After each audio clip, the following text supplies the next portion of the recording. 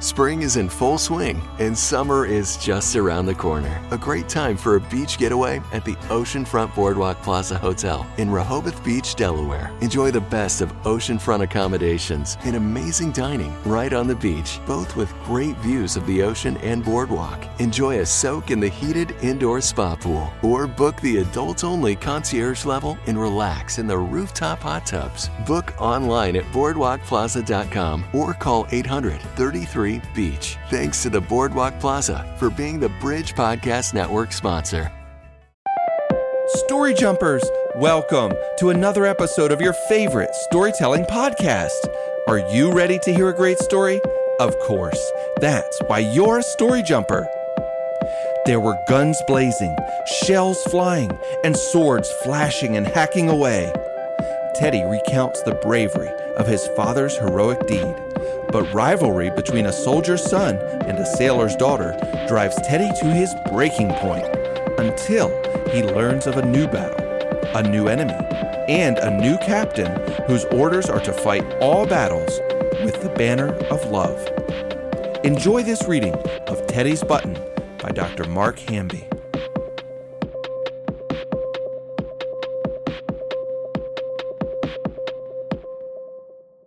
Chapter 1. Tell us the story again, Teddy. Do go on and tell us, please. Okay, shouted Teddy with a smile. He loved to tell his story more than anything in the world. He gave the signal with his arms, and everyone began to quiet.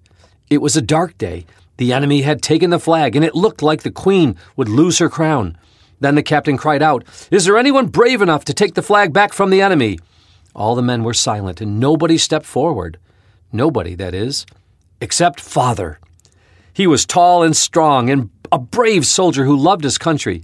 He stepped up to the captain, saluted, and said, "Aye, sir, I will bring back the colors. I will do it if it's the last thing I do and the last breath I take." All eyes were upon him. The captain saluted him.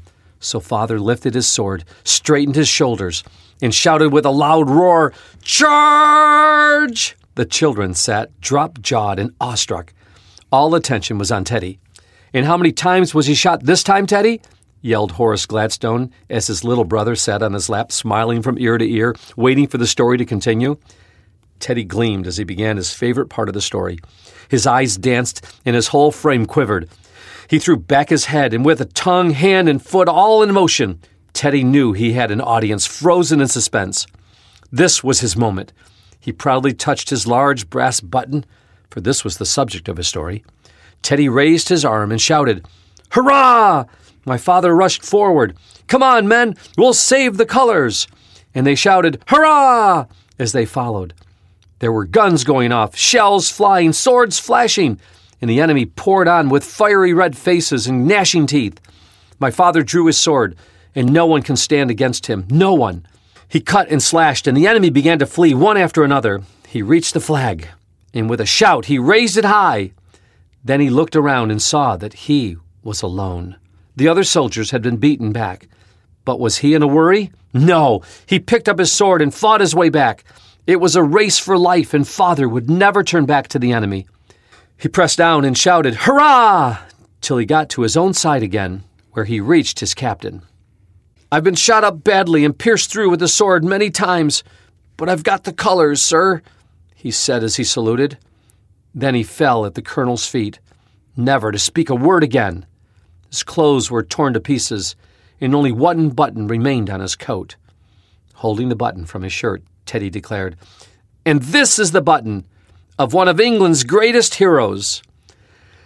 The little speaker dropped his voice to a tragic whisper, then shouted triumphantly, "And 30 bullets and 6 swords couldn't stop him. He was a soldier of soldiers, he was." No one had noticed the new listener who had joined the crowd. She stood in the back with her hands planted on her hips. "Oh, I say," murmured the little skeptic. 30 bullets, or was it 50? And did your father have only one button to his coat?" The voice was a strange one, and the boys turned around to meet the curious gaze of a sturdy little girl who had stood unnoticed in the group. She was not dressed like an ordinary village child, but wore a sailor suit with a bow to match. A rosy-cheeked, square-set figure she was, and her blue eyes, fringed with long lashes, looked straight at Teddy. "One button," Teddy said. The coat was sent to Mother with only one button left on, And if you had been there, you would have lost all your buttons and not had one left. The children clapped their hands to show Teddy that they were on his side, but the new little girl remained firm. Is that a true story you told? She demanded. Of course it's true, was the shout of all. Then I tell you, boy, I didn't believe a word of it. And your father ain't no hero, and you're a great big liar. With set lips, she turned on her heel and walked away. You should go and punch her in the nose, Teddy. No, Sam, you can't punch girls. And even if she'd been a boy, I couldn't have fought. I promised Mother I won't fight again. You see, I fought 4 boys in 1 week last time, and she said she won't have it. But I don't see why. If it's right for soldiers to fight, why isn't it right for boys? I think perhaps, said Teddy slowly as he turned over on his back and looked up at the clear blue sky, I wasn't quite true about the bullets. I think it was 6 bullets and 3 swords. I forget how many times it was, but she said she didn't believe a word. The old church clock struck 5. Teddy was up on his feet in an instant, and with a wild whoop and shout, he galloped across the green with his curls flying in the wind and his feet hardly seeming to touch the ground. Breathless and panting, Teddy paused before crossing the stream. A curious figure stood on the other side of the footbridge. Neither could pass, and neither was willing to turn back.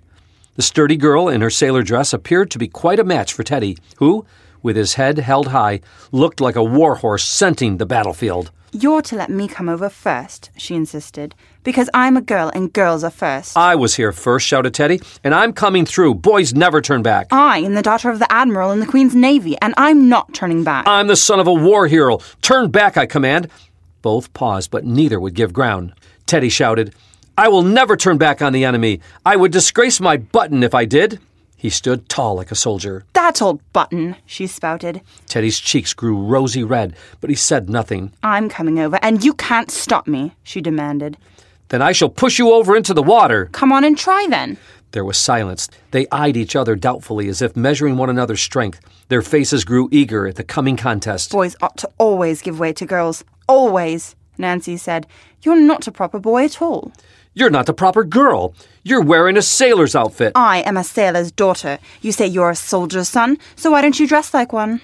Teddy felt he was getting the worst of it. He proudly held his button. If you weren't a girl, I'd fight you, sputtered Teddy. Pooh, I expect I could lick you. I don't believe you have half as big a muscle as I have on my arm. A girl have muscles? Ha! This proved too much for Nancy. With a grand hurrah, she made a quick rush across the plank. Teddy, seeing his enemy advancing, charged forth with his own grand charge! The two collided midway with a great shriek and a great splash. Both little figures fell into the stream. The water was not very deep, and soon they scrambled to dry ground, being brought to their senses by the cold water. Teddy began to laugh, but Nancy was very near tears. I'll tell my mother you nearly drowned me dead, she whimpered. If you're a sailor's daughter, you oughtn't be afraid of the water. Sailors and fish are always in the sea. They're never in it. Never. Well, they're just on it just the same. Why, you're nearly crying. But you're only a girl, and a sailor's girl can't be very brave, not like a soldier's girl would be. Sailors are much braver than soldiers, said Nancy, quickly wiping her tears. And when they do fight, they're in much more danger than soldiers. When the ship begins to sink, they send up 3 cheers for Queen and Country, and then stand on deck with folded arms and go down, down, down to the bottom of the sea and never make a cry. Well, said Teddy, they may sometimes be brave, but a sailor walks like a goose. He waddles. You're the rudest boy I've ever seen. As Nancy strutted off, Teddy called out after her, You made a pretty good charge for a girl, but you couldn't get past me. With one of his loud whoops, he raced home and hardly drew a breath until he reached the farmhouse door where his mother was cooking. Mother, wouldn't you say a soldier is braver than a sailor? Perhaps I might, Teddy, but a sailor can be quite as brave. Teddy's face fell. I never thought a sailor could fight at all, he said, looking down and digging his foot into the carpet. I thought they just took care of ships and now and then fired a big gun.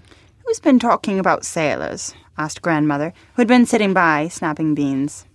That new girl I told you of. Nancy is her name. Where did you see her? Down at the brook. We fell into the water together because we both wanted to cross at once. That was very naughty of you not to give place to her. Teddy's mother spoke reprovingly. I know it was, Mother, but I wasn't going to turn back. That would be running away from the enemy. You see, we met in the middle, and she's not a nice girl at all. She's so proud about sailors. Just as proud as you are of the redcoats, I guess. old Mrs. Platt said. Well, I'm a soldier's son, and I don't like a sailor's daughter. I know that. I think she is kind of an enemy. You mustn't have enemies. It is wrong to talk so. Teddy's thoughts were busy. He went back to the moment where he was standing on the footbridge, ready to charge. Should he have given way, or should he have fought the enemy? It was a Sunday morning. Along a sweet-scented lane profuse with honeysuckle and wild roses, Teddy's mother walked, holding her little son tightly by the hand. The church bells were ringing as Teddy made his Sunday promise to be good. I will try, Mother. I will keep my hands tight in my pockets and my feet close together. I'll pretend that every word that comes out of the pastor's mouth is like a bullet from the firing squad. I won't blink an eyelash. I'll sit there brave as a blindfolded man. I won't fidget. I promise I'll be good today. As Teddy sat quietly beside his mother, he murmured to himself, 20 soldiers in front of me, 20 rifles pointing. I shall stand like a rock. I'll set my teeth. I shan't even blink my eyes. Now I see the officer coming. He's going to say, "Present arms." I'm not moving a muscle. 5 minutes more they'll give me. Teddy's thoughts were interrupted by an unexpected sight. Directly facing him was Nancy, seated between her mother and grandfather, still wearing her sailor suit. With those dark eyes fixed on him, how long could he remain still? His little hands worked nervously in his pants pockets. Why did she stare at him so? Teddy stared back, but his patience gave way, and he scrunched up his nose with a terrible frown. Instantly, Nancy stuck out her tongue. Teddy was so furious, he just couldn't stand it any longer. Like a kettle of steam boiling over, he burst out, "I hate you!" All eyes turned upon him. Teddy was so mortified he just wanted to crawl under the pew. He knew that at the end of the service he would have to face Pastor Upton, and he was fully prepared to surrender to the harshest punishment. "And how are you today, Mrs. Platt?" greeted the pastor at the doorway. "And you, my little friend," he smiled. "I would like to invite you over for tea at 5 o'clock today." "Oh, I'm sorry, sir. I don't drink tea," said Teddy. "Well, my friend, you'll learn to drink it today. I'll see you precisely at 5 o'clock.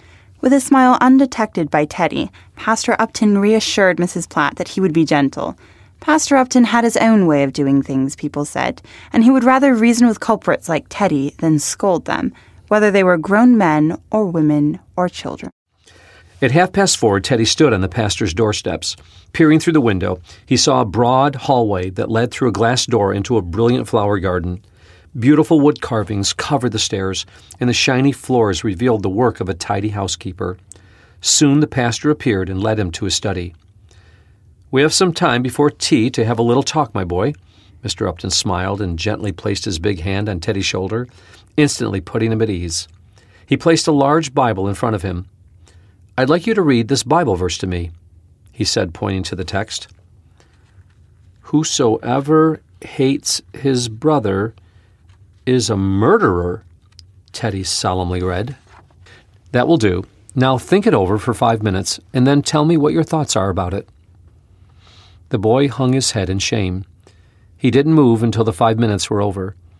Then he said timidly, "I wouldn't hate a brother, sir. I wouldn't. I'd like to have one, in fact."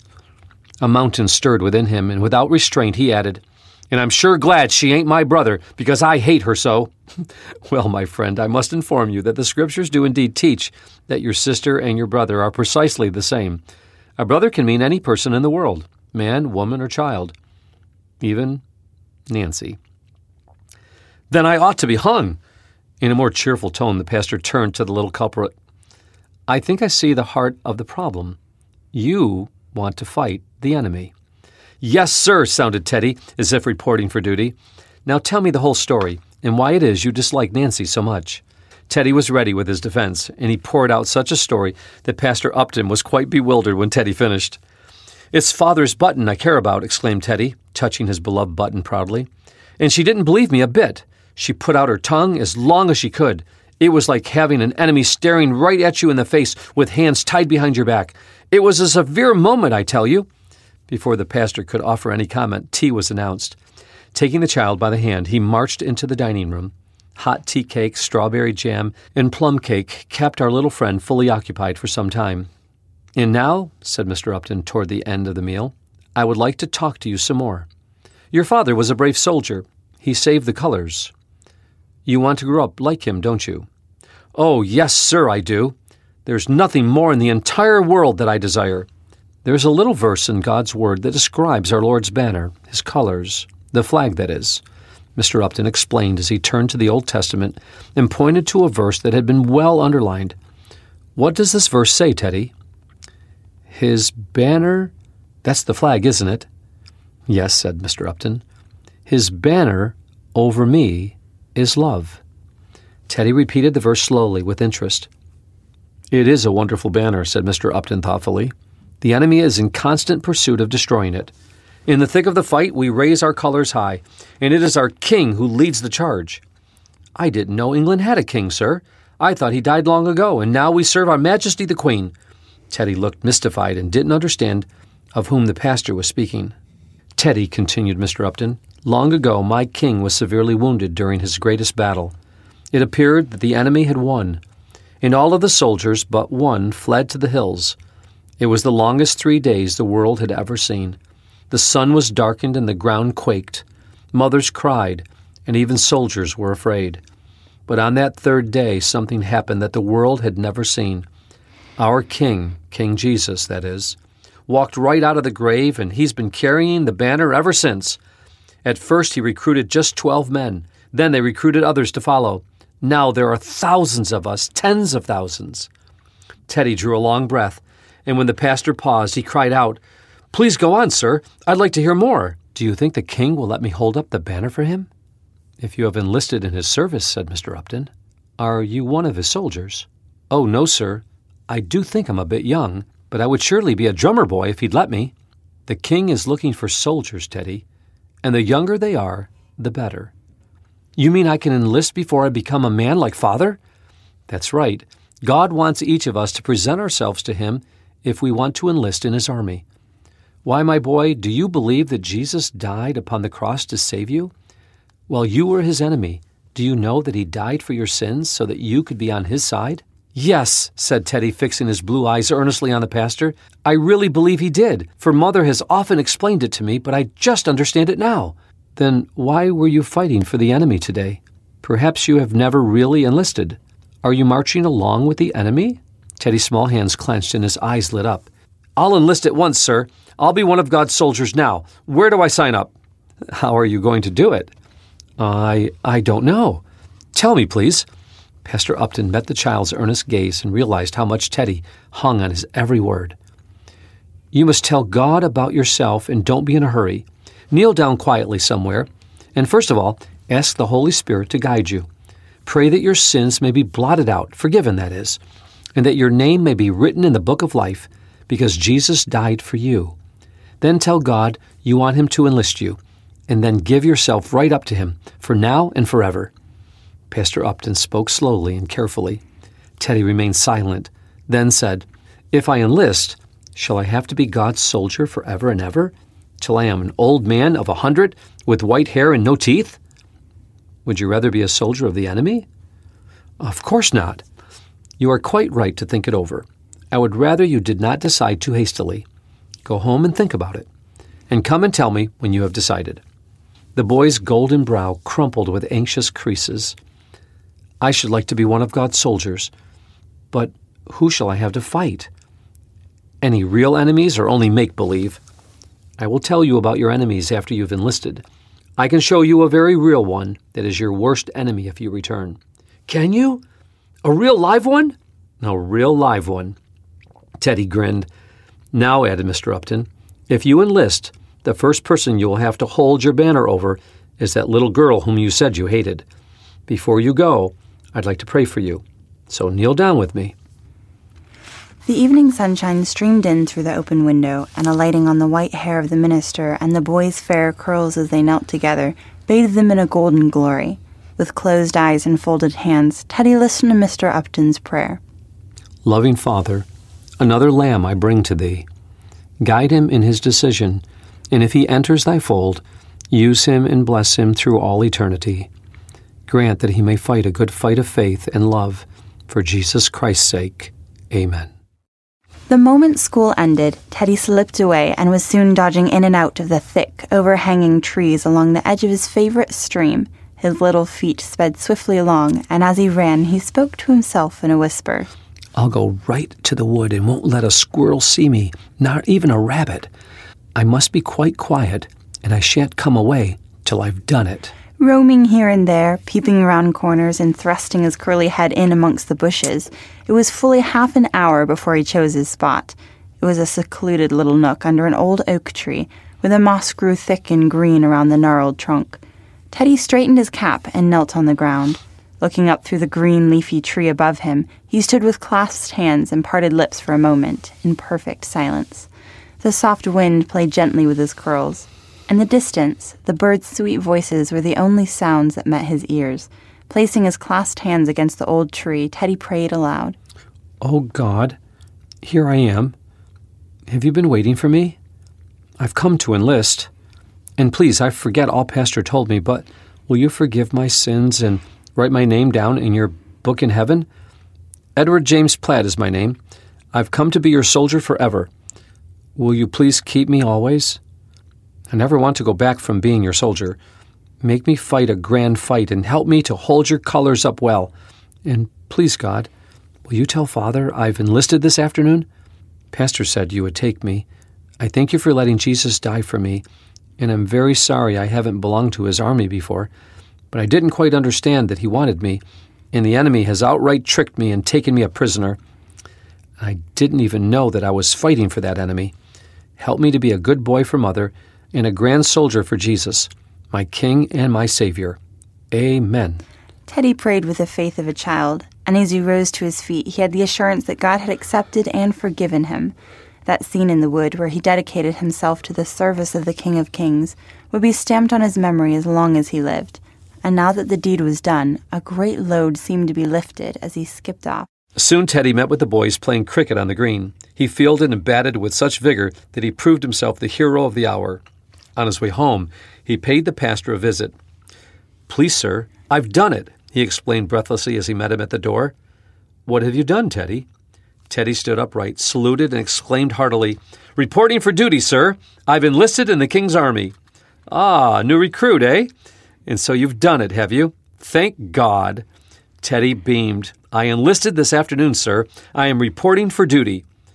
Having said this, Teddy saluted once again. For life, did you? No short service with God. Yes, for life, sir. May God keep you true to himself, my boy, all your days. Then Teddy remembered the pastor's promise. Please, sir, you said you would show me one of the enemies I have to fight. Now that I'm a soldier, I mustn't waste time in defeating the enemy. Ah, did I? One of the many, which one? I wonder. A real live one, you said? Yes, I remember. Come this way. Pastor Upton led Teddy into his drawing room and asked him to stand still for a moment. Okay, Mr. Platt. When I count to 3, I want you to turn around. And when you do, you will be facing your most frightening enemy. Are you ready? I reckon so, sir. Do you think I'll be able to beat him today? I think you'll have a good turn at beating him. Stand straight.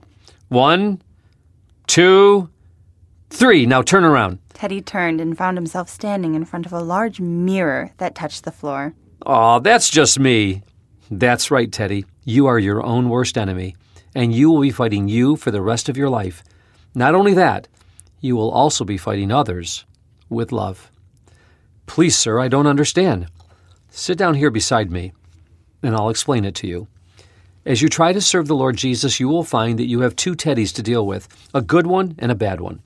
The bad one is your enemy. Now, you told me that you were angry with that little girl. Are you angry still? I've forgotten all about her. I don't love her, but I don't hate her neither.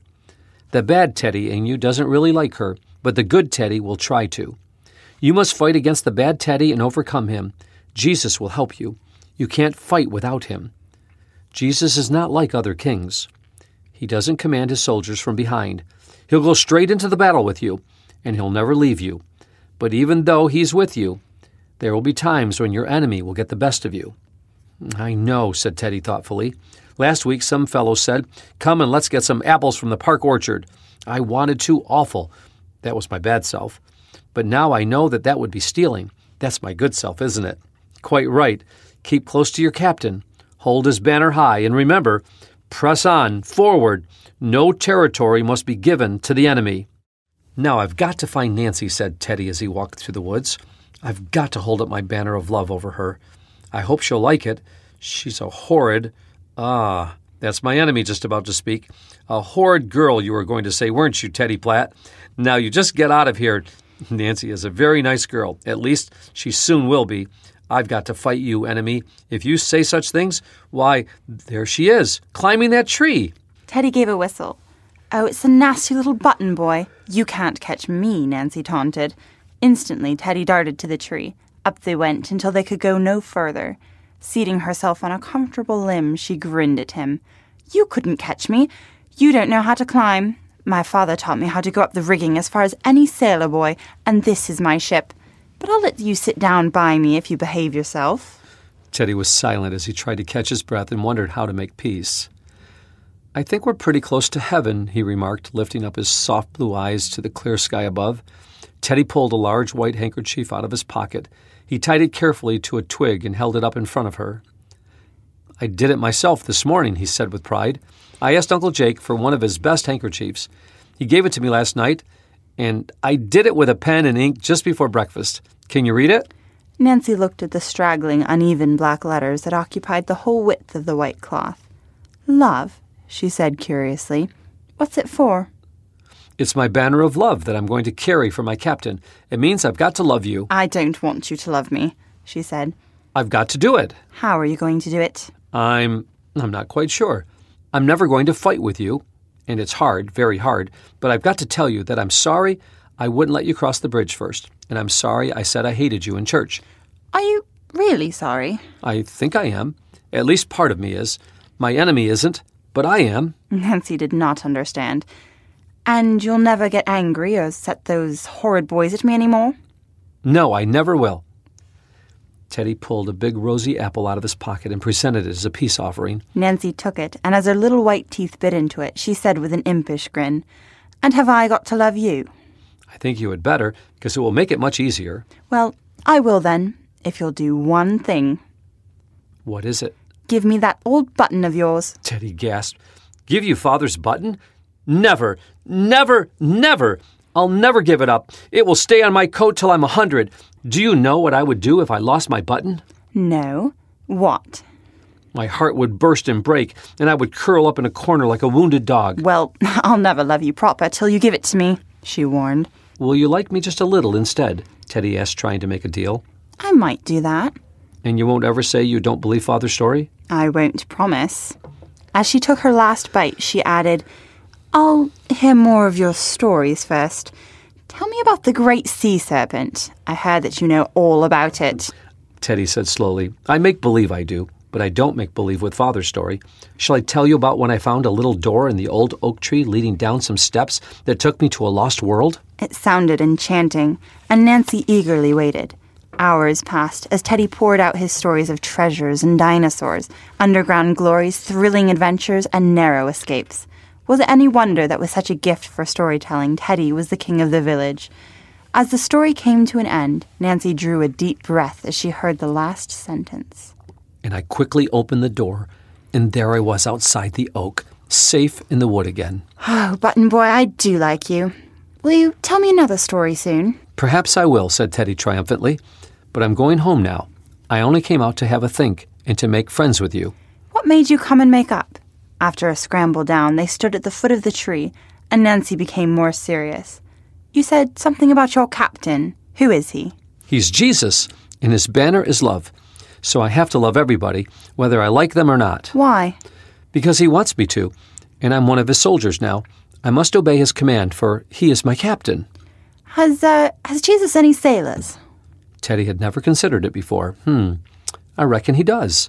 He went fishing often enough. I'll ask Mother, and then I'll tell you. I must go home now. Goodbye. We're going to be friends? Yes, we're going to be friends, she repeated, and then away they scampered in different directions. But I shan't really love you till you give me your button. One bright summer day, Teddy and Nancy were fishing together. As they sat on the low stone bridge, with fishing lines dangling carelessly out of the water and their merry voices ringing out with laughter, one would not be surprised if they had never caught a single fish. Suddenly, Nancy drew Teddy's attention to his button. Why, it's nearly coming off, she cried. I told Mother it was getting loose yesterday. I think I'll pull it right off and put it in my pocket.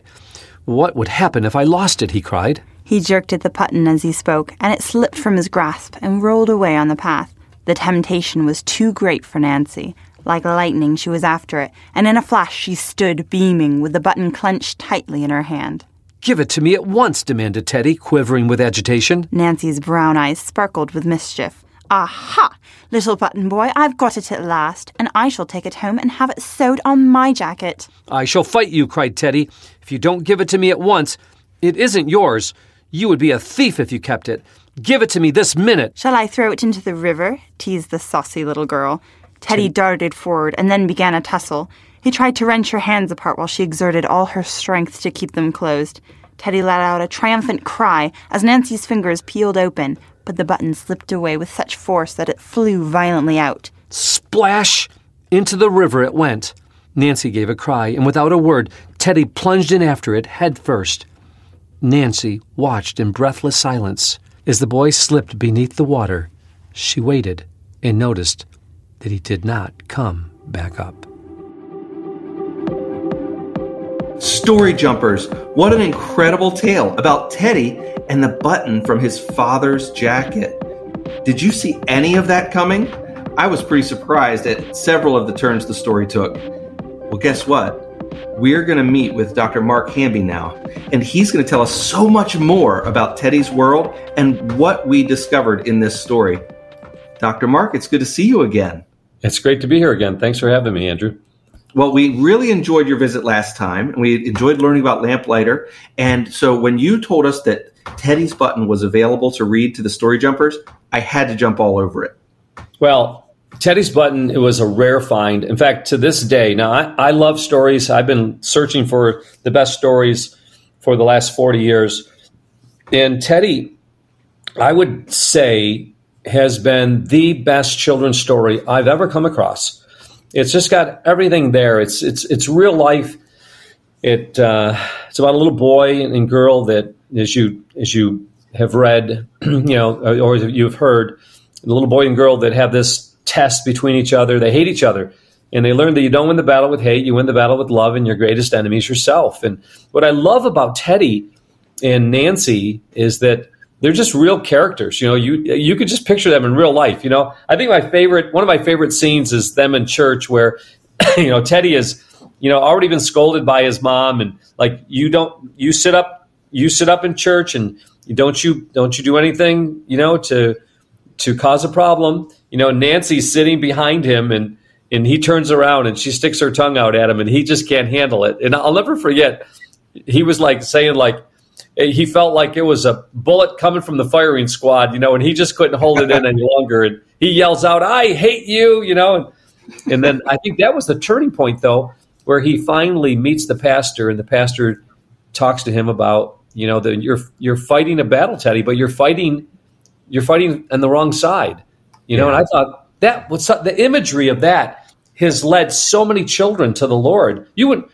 Andrew, you would not believe how many letters we get from parents around the world that state that it's the same statement. My son or my daughter, they have entered into the army of the Lord, or the wording is they've become new recruits in the Lord Jesus' army, or they have enlisted.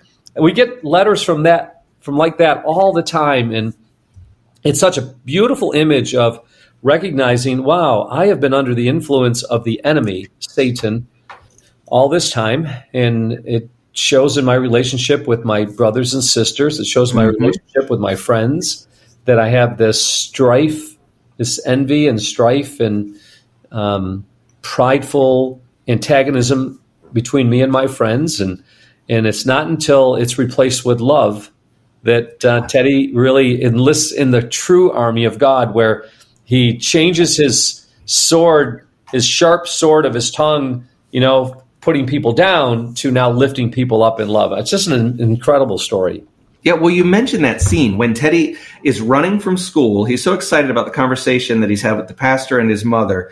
And he runs from school out to the woods to pray to God, to talk with God. Yeah.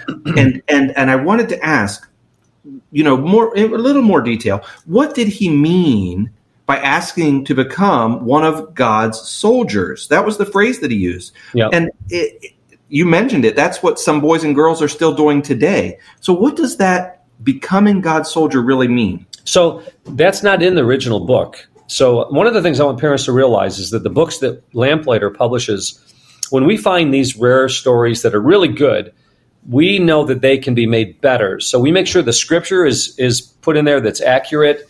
It doesn't have a good work salvation. It's we take out all of the unnecessary. Back then, there was a lot of smoking. They smoked cigars and pipes. There was a lot of drinking of alcohol. So we take all that out unless it's necessary for the building the climax of the story to show good and evil. So we want to make sure when children read these books that they are safe, they can be trustworthy. So we take that stuff out. And this is not in the original story. What we did is we wanted to make sure that salvation isn't the same for everybody. Now, it's believe on the Lord Jesus Christ and you'll be saved. It's through the shed blood of Christ a person can be saved. We understand that. But the way a person approaches their understanding as a child is somewhat a little bit different sometimes. We don't want to make it difficult. We want to make it innocently simple. So this understanding of I've been fighting for the enemy all this time, and I need to now give my life over to the captain of my soul, Jesus himself, that I want to now ask him to forgive me for fighting with the enemy. I want him to forgive me for my sins, my offenses, so that I can become his soldier, and a soldier in the sense of I'm enlisting. In the book of Timothy, chapter 2, it talks about there are three types of people in the Lord's work. They are the athlete, the soldier, and the farmer. And Paul uses those three illustrations. And so how we come to Christ, can be, Jesus uses a lot of farming illustrations, sowing the seed. So the wheat and the chaff, the goats and the sheep, he uses a lot of farming illustrations. And then there's athletic, illustrations, that he that runs the race, in Hebrews chapter 12, the sins that so easily beset us, so throughout the Bible, there's those three types of illustrations. And what we've done in this particular book is we have used the soldier illustration for children to understand, what battle are they fighting and whose side are they on? Mm-hmm. Are they on King Jesus's side? And if they are, then he has a flag that he carries. He doesn't carry weapons. And so that was one of the things in the book is that, the banner, the flag over me is love. So Jesus fights with love. And the reason Jesus fights with love, for God so loved the world, he gave his only son. The reason God fights with love is that love never fails. On the other side, they fight with hate and bitterness and pride and strife, and they put people down. There's lying. And so on the other side, a child now needs to look at, what am I really like? Whose side am I really on? Is love coming out of me, or is this jealousy and envy and strife coming out of me? And so a child needs to look at, okay, maybe I am on the wrong side. Maybe I am fighting for the enemy, and maybe I now need to come over and enlist and ask the captain, the King of Kings, if I can be one of his soldiers so I can fight with love. It's a beautiful illustration, and it's certainly a question we all have to ask ourselves at one point or another. I thought it was pretty interesting. The boys and Teddy, they were there hearing the war story about Teddy's father, which, was engrossing enough, for a boy to hear soldier tales. Yeah. I'm right there. But then a girl walked into their camp, and they were all shocked. Yeah. What is a girl doing here? Yeah. She really, Nancy, seems like the total opposite of Teddy there in the beginning of the story. He's the son of a soldier. She's the daughter of a sailor. They couldn't be more at odds, probably. Yeah. How about the scene where they're crossing the bridge? The bridge. That's got to be one of the favorite scenes ever. Where Teddy says, "I was here first. I'm crossing over." But I'm a lady, and you should let me go first, right? But my father was a war hero and fought for the Queen. But I'm a daughter of an admiral in the Queen's Navy. Let me through, right? It's so and then Nancy goes, and girls are first, and then the two of them yell out, "Charge!" And they meet each other in the middle, both fall in the water, and oh, what a scene, huh? Yeah, it was great. It was great. So I was wondering, what war would their parents have been fighting in, either when this was originally written or in the context of the story as it is now? Yeah, I don't know. Amy Lefevre, probably 1880s. So I don't know what war would have been. Probably, I think, would they have been in India during that time? I don't. Maybe Afghanistan. I don't know. But what's beautiful about this story, and again, Mrs. Lefevre, she's an outstanding writer. She knew how to capture a child's heart and mind. Just recently, we found another story written by the same author called The Runaway Darling. And it's as good as Teddy's Button, only it's the reverse. It's about a little girl who's like Teddy. Wow. And she's incorrigible. And wow, we'll talk about that another time. So back to Teddy. So when this scene happens with them in the, falling into the water and both of them, not getting across the bridge like they wanted to, from there, after Teddy has that moment in the church where he yells out, "I hate you" to Nancy, the pastor invites him for tea. I'll never forget Teddy going, "Oh, I'm sorry, I don't drink tea, sir, but you come over to my house at 4:00 today." So Teddy comes over there. That illustration in front of the mirror, I think, is one of the best illustrations for children to see that. And Andrew, we do that here all the time. So when we have tours here at Lamplighter all the time, a couple times a week, and we'll bring some of the younger children in front of our recording studio, which is a huge organ. Our recording studio is actually inside the organ. Wow. And there are these two ancient doors, 1853, these two doors. And inside one of the doors, we have placed a full-size mirror. So when the children are there, I'll ask them, would you like to meet your greatest foe, your greatest enemy? And some of the kids will go like, yeah, I want to. And then we'll bring them up in front of the door. They'll be about 3 feet away. And then, me and Molly or someone else that's helping me will then open the door slightly and then slam the door real quick and then shake the door like something's in it, and we're going like, "Oh, he's there. He's there. Are you sure you want to face him today?" And not realizing that there's actually a mirror behind it, but we'll really ham it up really big time. We're really shaking really loudly, and there'll be some noises, and some of the kids get really, really scared. And some of the kids that were really like, I want to face my enemy, they start going to the back of the line, and it's interesting. The kids that were least likely are the ones in front now, and I'll say, "Okay, everybody, get down on your knees. You're going to face your most frightening enemy."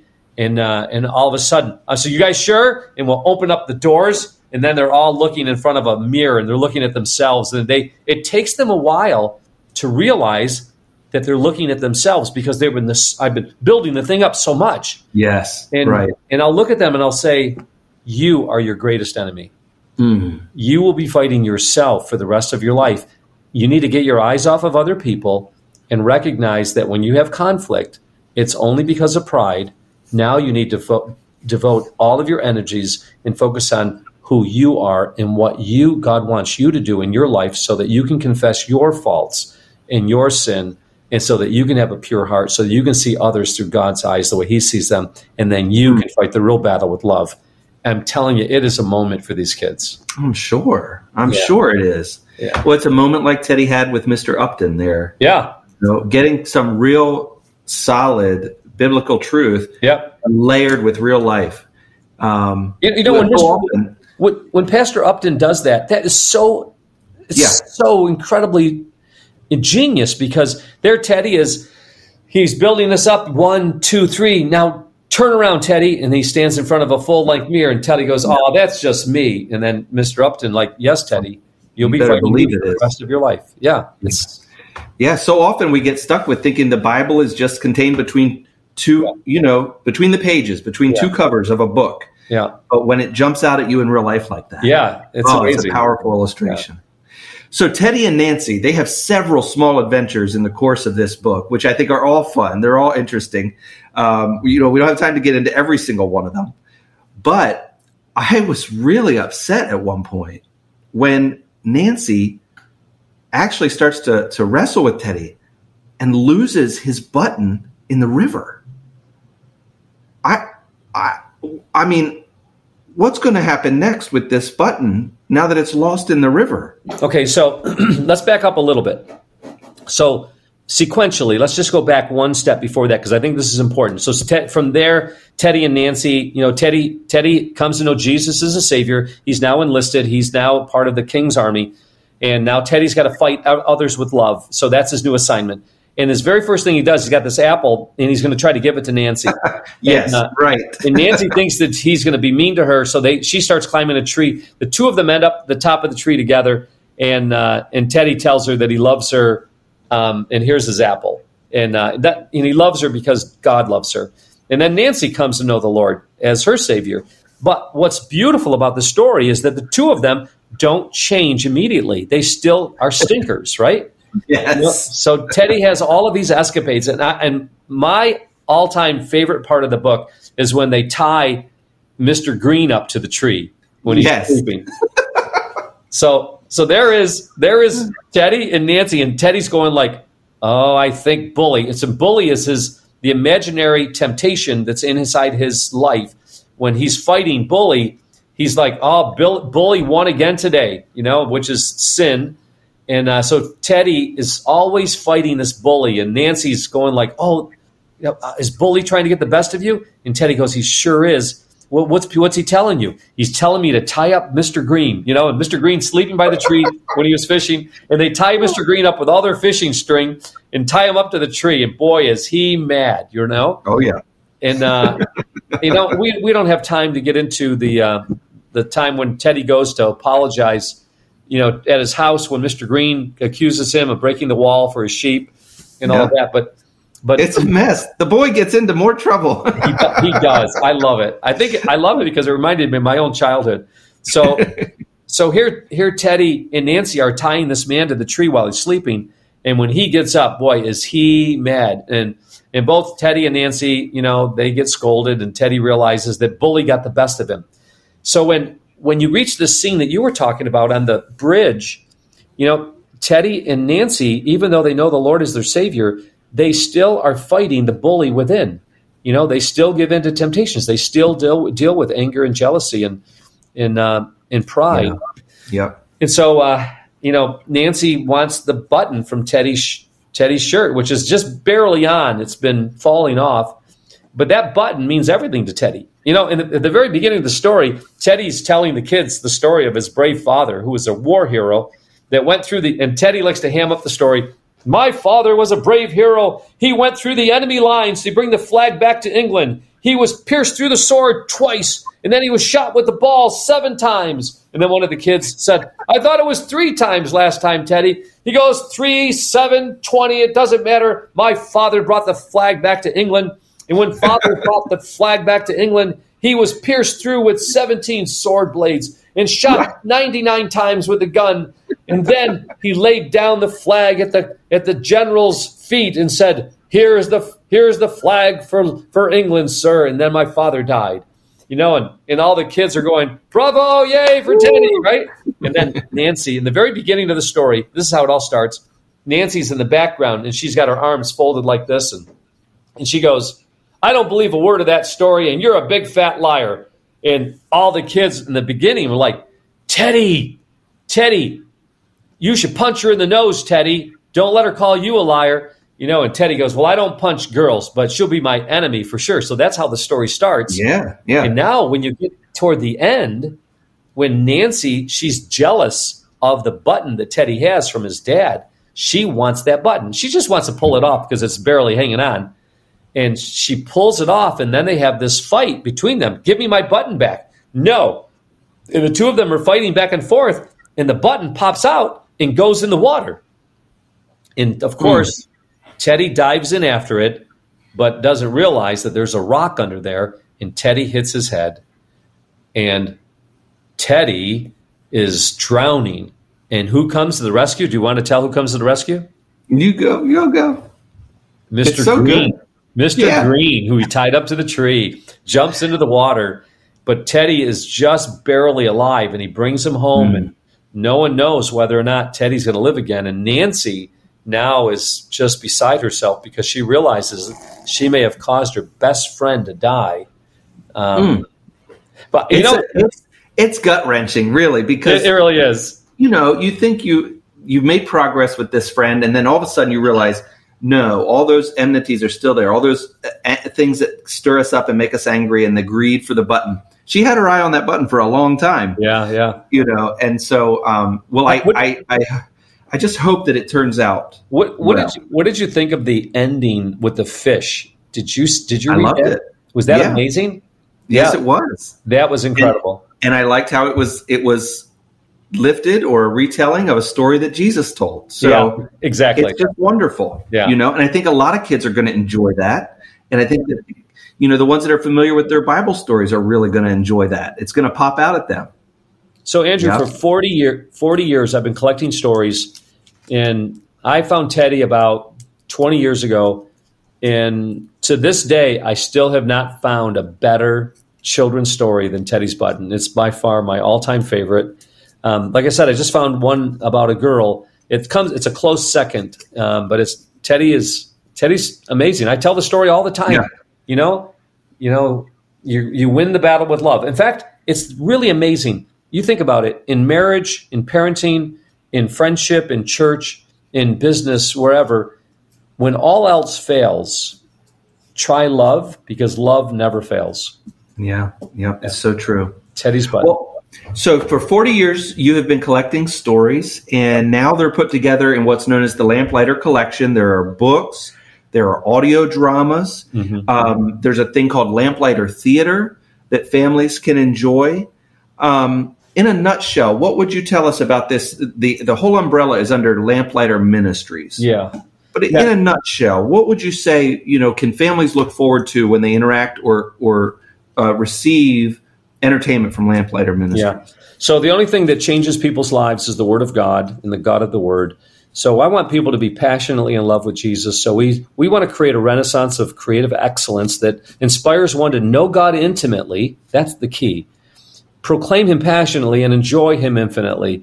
You use the word entertainment, but the word entertainment and the word amusement means not to think. And so when we take videos and films and video games, we're literally being entertained, or we're not thinking. We're letting them think for us. What books do, books allow children, books and audios, faith comes by hearing, hearing by the word of God. Books and audios allow people to start thinking again. They now begin to imagine. They start creating the scenes in their own mind.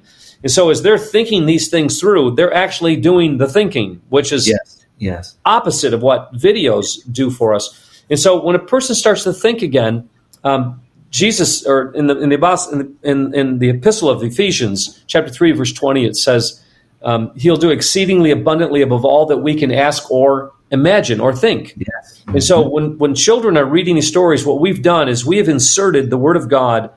The main themes are Romans chapter 4 and 5. Romans 4 is that Abraham was fully convinced that nothing was impossible with God.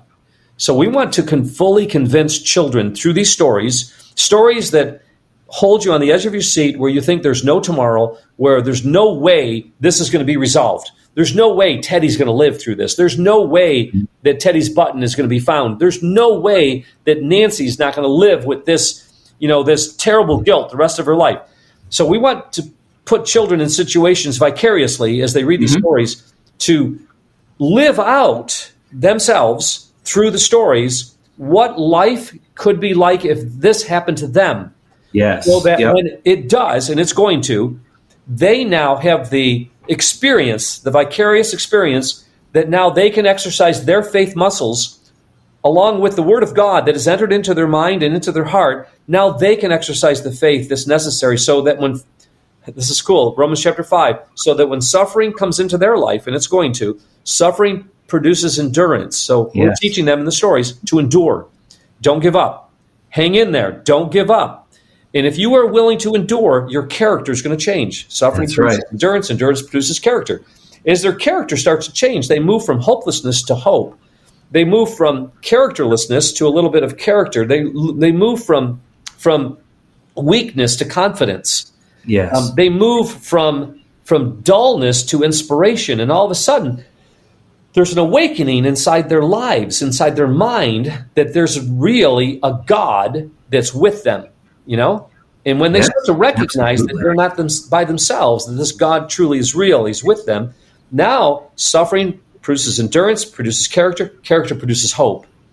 That's the key right now. When children start to develop hope, where they were like, okay, I believe God is going to get me through this. I believe that God has allowed this to happen for a reason, so I'm going to hold on. Let's say a parent dies.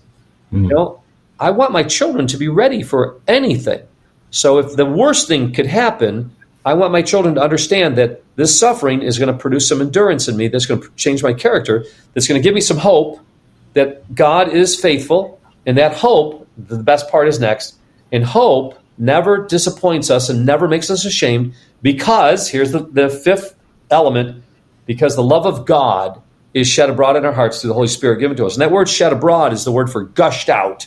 When people experience God's gushed out love, they're never the same, and they never approach difficulties the same, because they know that this God's crazy in love with me. And when someone's crazy in love with you, he'll do anything to rescue you. And so that's what Teddy's Button does. And that's what Lamplighter does with the 272 books that we have.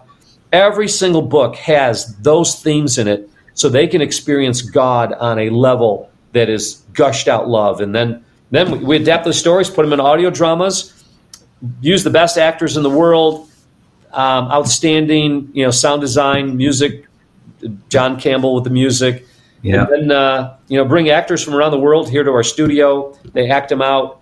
And then from there, they're heard in 32 countries, a million listeners every week. And then the next step is we started a college. And so the students that come to the college here, they get to experience all this stuff. They experience, leadership, art, and Bible all in one, in a real working environment at Lamplighter Ministries. That's really wonderful. And I really want to thank you again. This has been your second visit to being a guest of Story Jumpers. I really hope that you'll continue to share stories with us as you discover them, and as maybe you dust them off and say, we haven't visited this story in a long time. Cool. I think the Story Jumpers would like to hear it. Cool. So bring them forward. We hope to have you back again soon, Dr. Hamby. Thanks, Andrew. Appreciated it. Parents, Teddy's Button is a story that will open a child's understanding of the spiritual battle within, as Teddy learns that he is his own worst enemy. As the stubborn boy and girl refuse to back down from their selfish pride, one of the many lessons they learn is that they cannot win battles by force and hate, but by carrying the banner of love. Through this charming story, Amy Lefevre helps children to understand the spiritual battle that rages in their souls, and that parents and children are on the same side. Dr. Mark Hamby has done a fantastic job with this retelling, and the illustrations by his wife Jennifer Hamby are beautiful. Mark is the founder and president of Lamplighter Ministries, whose mission is to make ready a people prepared for the Lord by building Christ-like character one story at a time. Learn more about Lamplighter Ministries and their entire library of dramatized audiobooks when you visit their website, lamplighter.net.